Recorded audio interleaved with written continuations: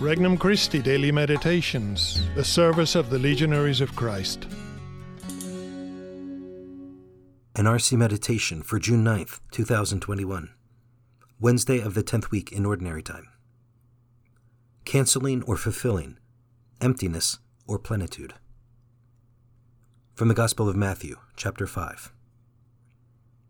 Jesus said to his disciples, "Do not think that I have come to abolish the law or the prophets. I have come not to abolish, but to fulfill. Amen, I say to you, until heaven and earth pass away, not the smallest letter or the smallest part of a letter will pass from the law, until all things have taken place. Therefore, whoever breaks one of the least of these commandments and teaches others to do so will be called least in the kingdom of heaven. But whoever obeys and teaches these commandments will be called greatest in the kingdom of heaven." Introductory Prayer. Father of love, source of all blessings, you have led me throughout my life, and you lead me still. Thank you for your paternal care. Jesus, Son of God, you died for me on the cross to pay for my sins and manifest your unconditional love for me. Thank you for showing me the way home to the Father. Holy Spirit, sweet guest of the soul, you heal me and strengthen me and set me on fire from the most intimate depths of my soul. Thank you for your loving presence within me. Petition. Jesus, help me to live authentic freedom in union with your will. First reflection. Bringing to all fulfillment. Through the law and the prophets, God prepared his people for salvation. In Christ, that salvation is at hand. Jesus, the Word made flesh, will fulfill the law and the prophets and give them their proper interpretation. The law will move from the tablets of stone to the hearts of men, as demonstrated by the Beatitudes.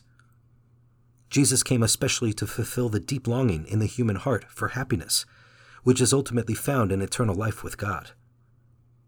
But when the time had fully come, God sent forth his Son, born of a woman, born under the law, to redeem those who were under the law, so that we might receive adoption as sons. Second reflection.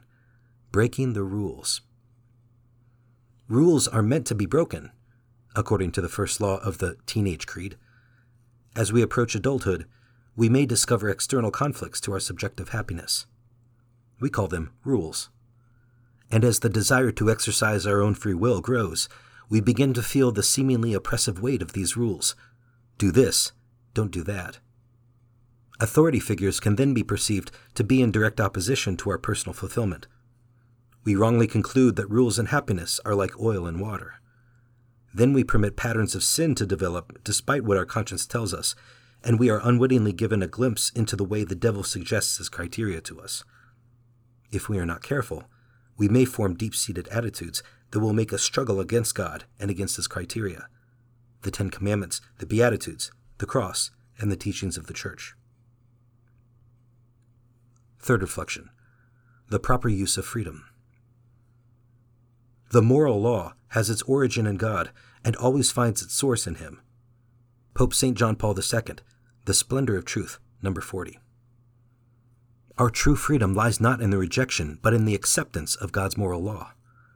God is not a heartless dictator, but a Father who loves us and wills our very best.